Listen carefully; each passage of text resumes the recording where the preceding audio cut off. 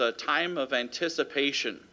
We anticipate the parties we'll be attending, the presents we will give and receive, the time we'll spend with our families, possibly a trip that we'll take, seeing loved ones that we often don't see. The possibilities are endless of what things we anticipate this time of season. As Christians, we anticipate the coming of our Lord Jesus Christ. Amen? And there is no greater event in our future than this. The Bible calls this anticipation our hope. Peter writes to remind believers that all of them, I have no idea what I wrote here. All may seem hopeless. I told you I had a rough week. My brain is just not working. I'm writing things that make no sense at all. Remind the believers that what they're going through may seem hopeless. Even the fact it seems that God has moved so slowly that he doesn't even seem like he's going to fulfill his promises. And Peter encourages them to trust in God. Tim Keller, in his book Hidden Christmas, states, you cannot judge God by your calendar. God may appear to be slow, but he never forgets his promises. He may seem to be working very slowly or even to be forgetting his promises. But when his promises come true, and they will come true, they always burst the banks of what you imagined. God's grace virtually never operates on our time frame, on a schedule we consider reasonable. One theologian defines hope this way. Hope, in a Christian sense, is love stretching itself into the future. Boy, what a beautiful way to see it, amen? The hope of this season is the hope of the future coming of our Lord Jesus Christ, the whole purpose that he came. The hope that we contain, the hope that we hold to in the Christmas season is not the hope of a baby coming, because that has already happened, but the hope of what is to come. Romans 8:24 and 25 tells us, for we are saved by hope, but hope that is seen is not hope. For what a man seeth, why doth he yet hope for it? He says, if you already have it, why are you hoping for it? You already have it. Verse 25 says, but if we hope for that we see not, then do we with patience wait for it. And this is the spirit of our hope right there. But the truth is, the Bible uses the word hope very differently than we usually do. Hope in the biblical sense is expected anticipation. The Christians that Peter is writing to are not only going through persecution without the church, which he talked about in his first letter in 1 Peter, but are now facing divisions and false teachers in the church.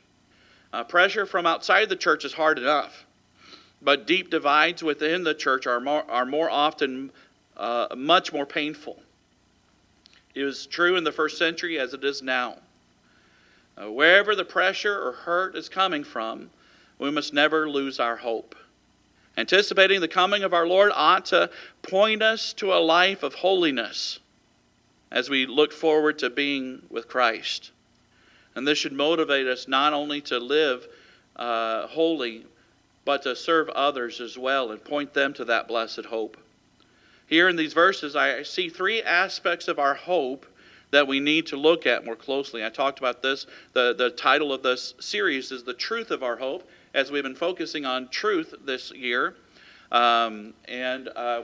call this Our Hope Motivates Us. Our hope motivates us. First of all, it is Roman numeral 1, it is a hope not based upon time. It is a hope not based upon time. Verse number 8 tells us, but beloved, be not ignorant of this one thing, that one day is with the Lord as 1,000 years, and 1,000 years as one day. The Lord is not slack concerning his promises, as some men count slackness, but is long-suffering to usward, not willing that any should perish, but that all should come to repentance. But the day of the Lord will come as a thief in the night, in the which the heavens shall pass away with a great noise. The elements shall melt with fervent heat. The earth also, and the works that are therein shall be burned up. We, like those believers from the first century, sometimes wonder just how long we're going to have to wait for this blessed hope to be realized.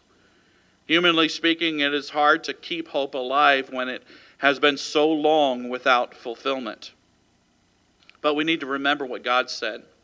Isaiah 55:8, we talked about this in Sunday school as well, but Isaiah 55:8 tells us, "For my thoughts are not your thoughts, neither are my ways your ways, saith the Lord." Let's realize, first of all, letter A, God's not limited by time. God is not limited by time. Can you read that thing underneath there? Okay. I wondered whenever I did it, but I didn't check it whenever I usually, if I wonder things like that, I come in here and put it on the screen and see if I can read it. But nevertheless, God's not limited to time. Verse number 8 it tells us, "And beloved, be not ignorant of this one thing, that the one day is with the Lord as 1,000 years, and 1,000 years as one day." Peter's not being rude in calling them ignorant, by the way. The word just means hidden, not revealed. He says, I don't want it to be hidden from you. I don't want this fact to be hidden from your understanding. And God is not limited by time.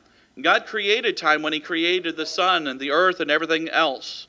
The science of physics itself tells us that time is a property resulting from the existence of matter. God is not matter. I almost said God does not matter. Whew, man, that was scary. Praise the Lord, my brain worked enough to stop that. But God is not matter. He created matter. God is not limited by the physical laws of dimension that govern our world. He does not count time like we do. We cannot possibly comprehend the idea of eternity. We can only fathom that which we are exposed to. But God has always been and always will be. His will was determined before time began. 2 Timothy chapter 1 verse 9 tells us, "Who hath saved us and called us with a holy calling, not according to our works, but according to His own purpose and grace, which was given us in Christ Jesus before the world began." The word translated world here is chronos. It means time. The world as we know it, the realm of time, is what he's talking about. And so time means nothing to His works and His decisions, other than how He chose to impose His will on our time. So God is not limited by time. Secondly, God has chosen a time. God has chosen a time. Verse number 9 tells us, "The Lord is not slack concerning His promise, as some men count slackness, but is long-suffering to usward, not willing that any should perish, but that all should come to repentance." God is waiting until all that will come to repentance does so.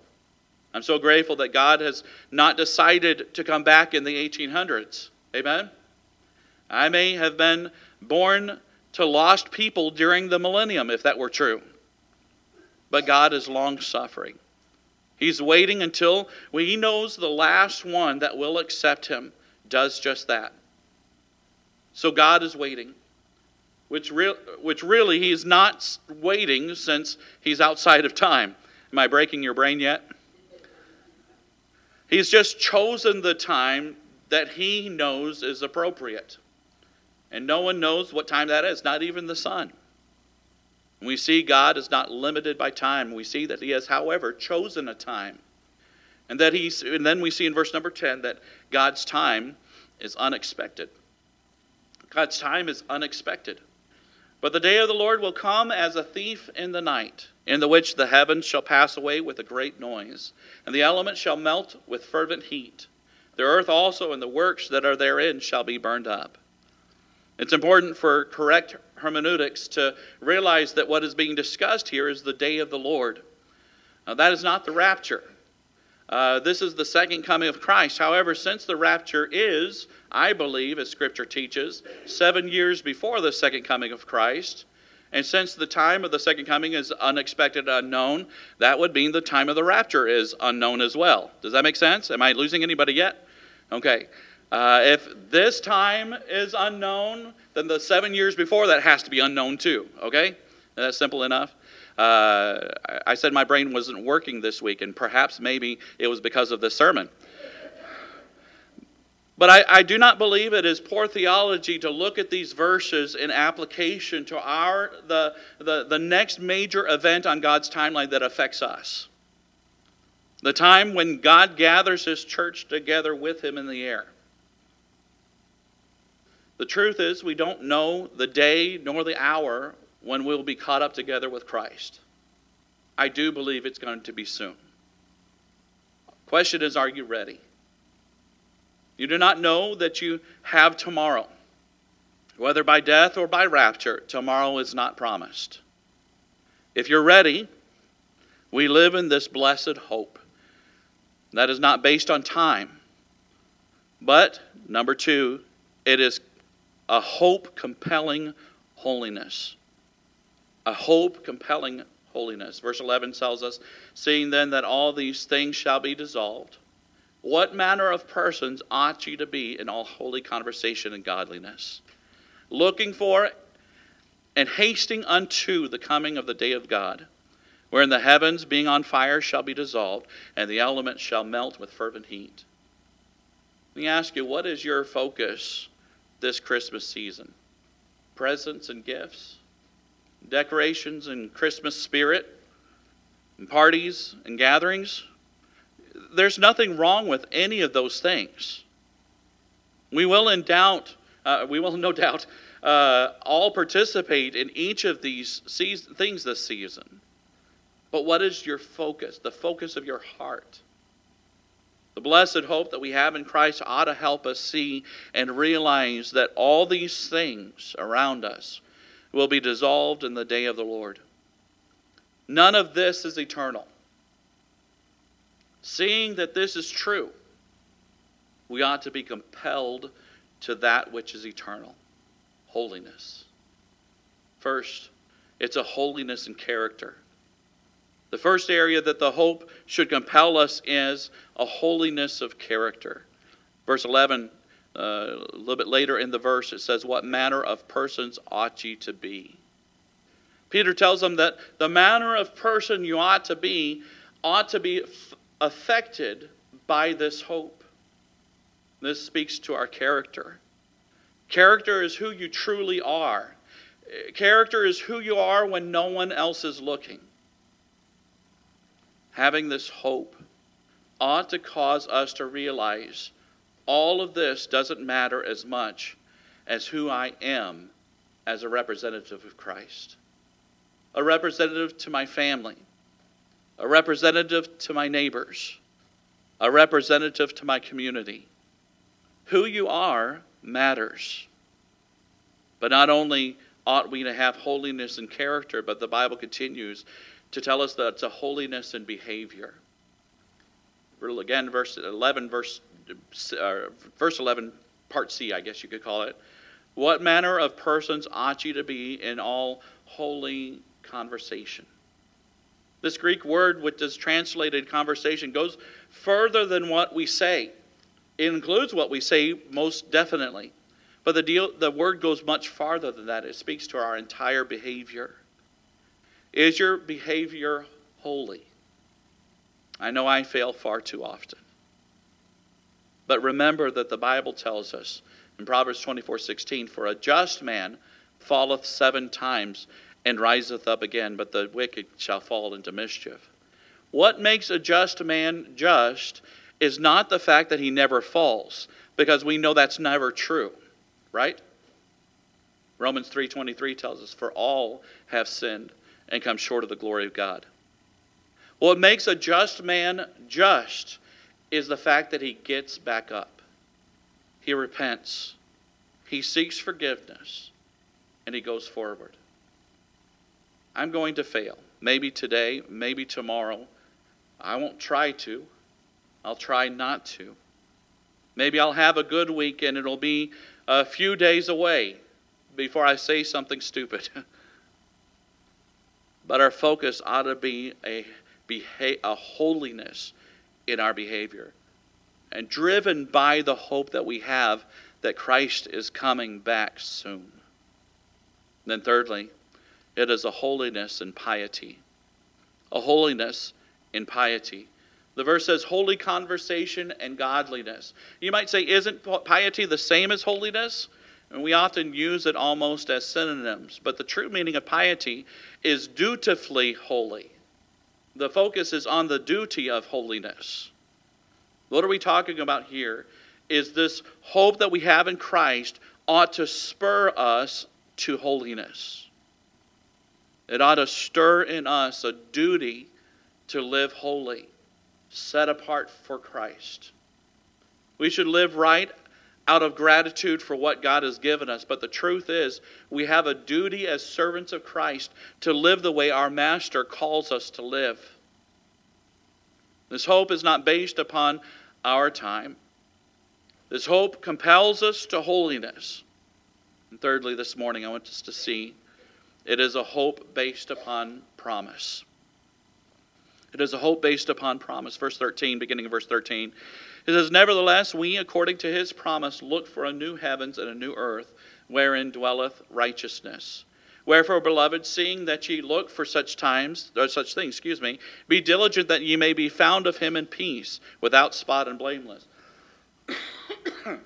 Verse 15, it says, "And account for that the long suffering of our Lord is salvation, even as our beloved brother Paul also, according to the wisdom given him unto him, hath written unto you." Skip down to verse 17 now. It says, "Ye therefore, beloved, seeing ye know these things before, beware lest ye also, being led away with the error of the wicked, fall from your own steadfastness, but grow in grace and in the knowledge of our Lord and Savior Jesus Christ. To him be glory both now and forever. Amen." This promise is made by a God who is not slack concerning his promises. Amen. This hope is based upon the promise of a God who can never make a mistake and who can never lie. You know, sometimes my children will feel like I broke a promise. And sometimes I feel like I didn't really make a promise. I didn't say, "I promise you I'll do this." I'll say, "I hope," in my heart I'm thinking, "I hope we'll." But the fact is, I communicated to them a promise. And if I break a promise, I have to make sure that I deal with that. Otherwise, it can very often lead to bitterness in your children's lives. And there's times whenever I have to go back and apologize for a broken promise that I made, whether it was intentional or not. They're important. Amen? But God never breaks his promise. He is not slack concerning his promises, as some men count slackness. What he says, he will do. He cannot lie. He cannot make an error. So this promise will be kept. And thereby, as we hope in that promise, we are kept, first of all, letter A, kept in anticipation.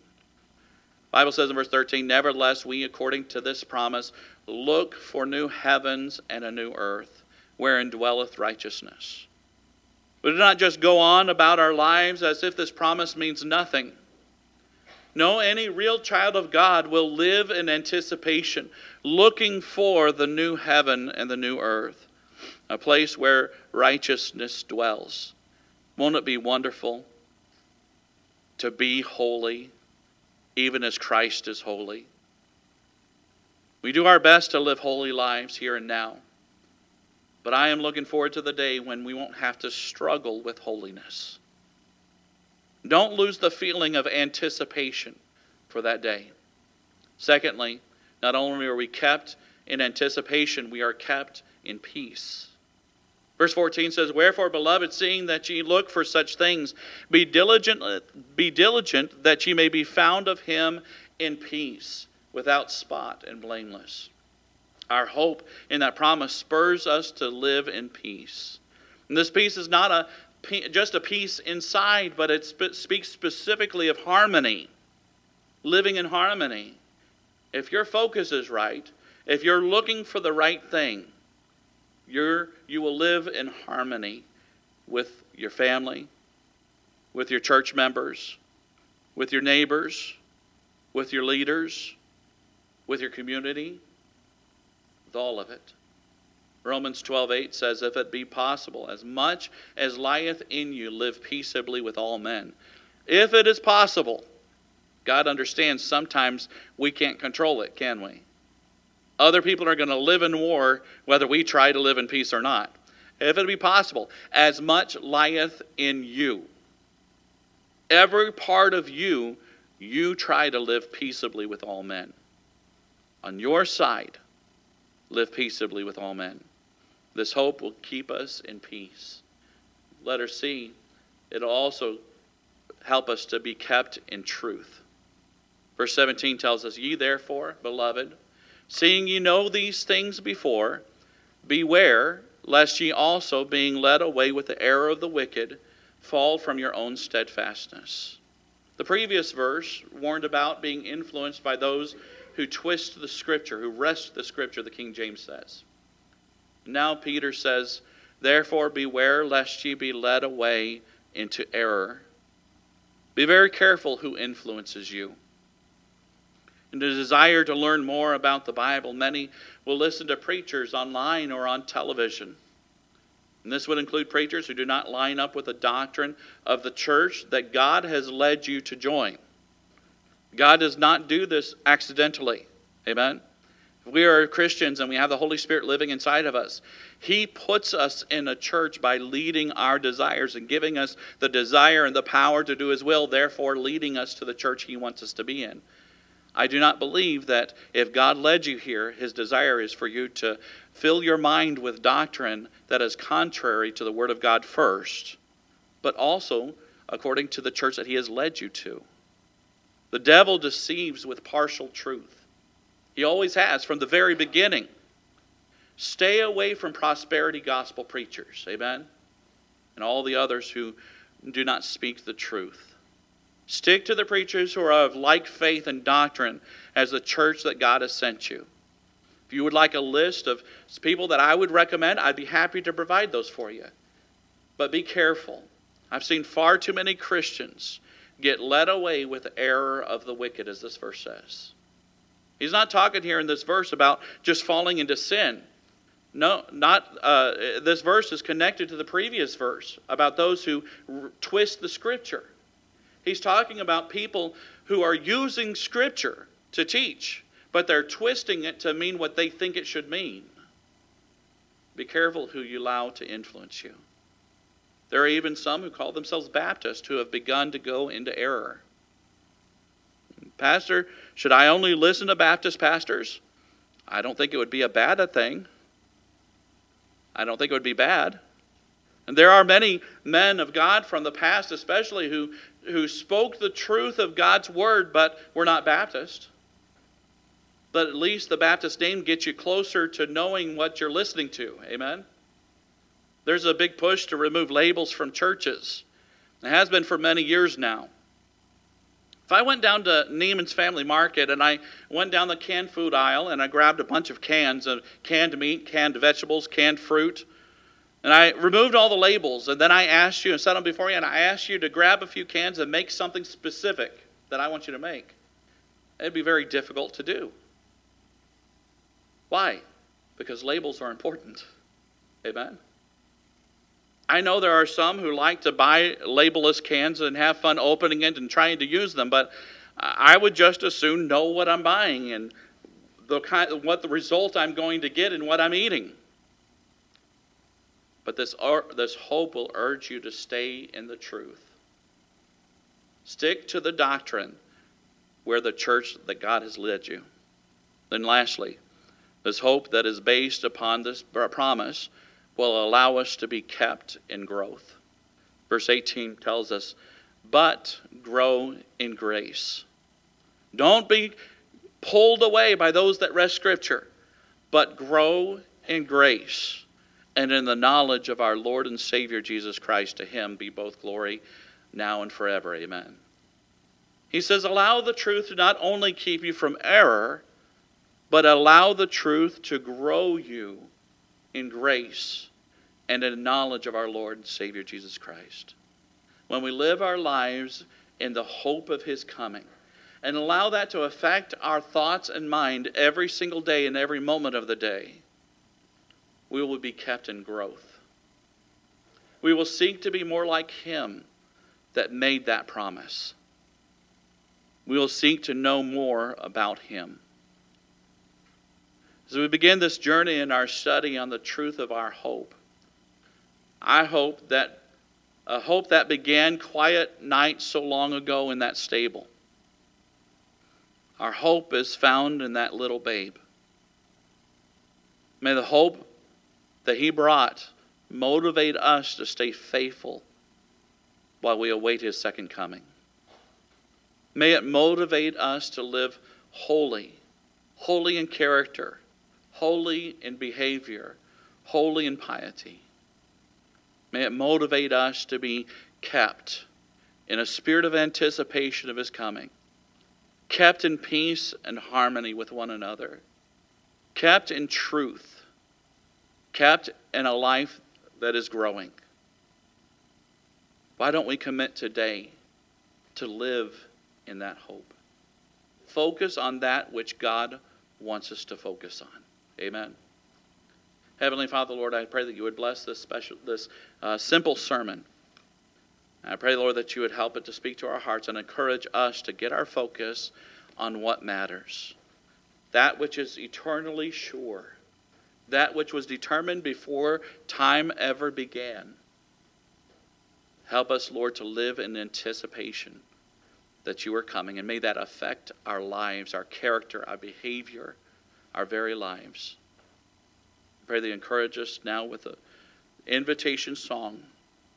Help us to make a decision for you. In Jesus' name I pray these things. Amen. Let's open to page 389. We'll sing one verse of it. Let's open our Bibles. Open our psalm books. What page number is it again? 587. I always get it wrong, so I'm glad I asked.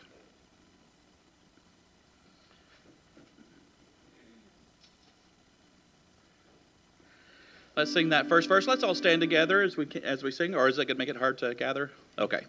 587. Let's stand together. You've been sitting for a long time. All right.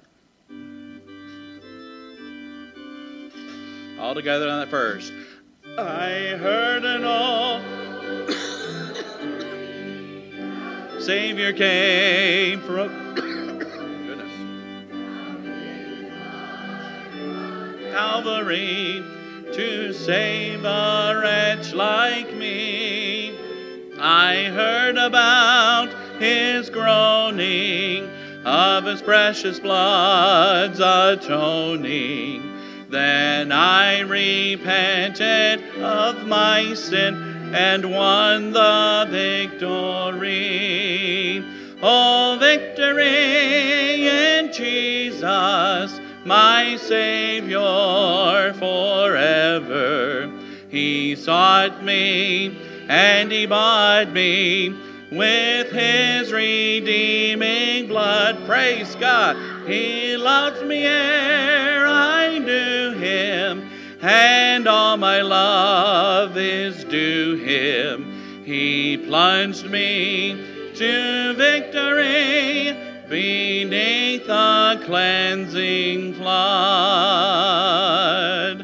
Amen. Thank you so much for being here today. Before you go, I want to remind everybody about the Christmas store. It's going to be next week. And so this week is the last week we have for donations for that. And there are some specific areas that we need. We need some more things for teen boys. We need some more things for toddlers. Toys, we got plenty of stuffed animals and books, but we could use some toys for toddler age. And then we could use some men's items. Men are notoriously hard to shop for, aren't they? So you know what we like, though? Bags of candy, you know. So that's always a good thing. Amen?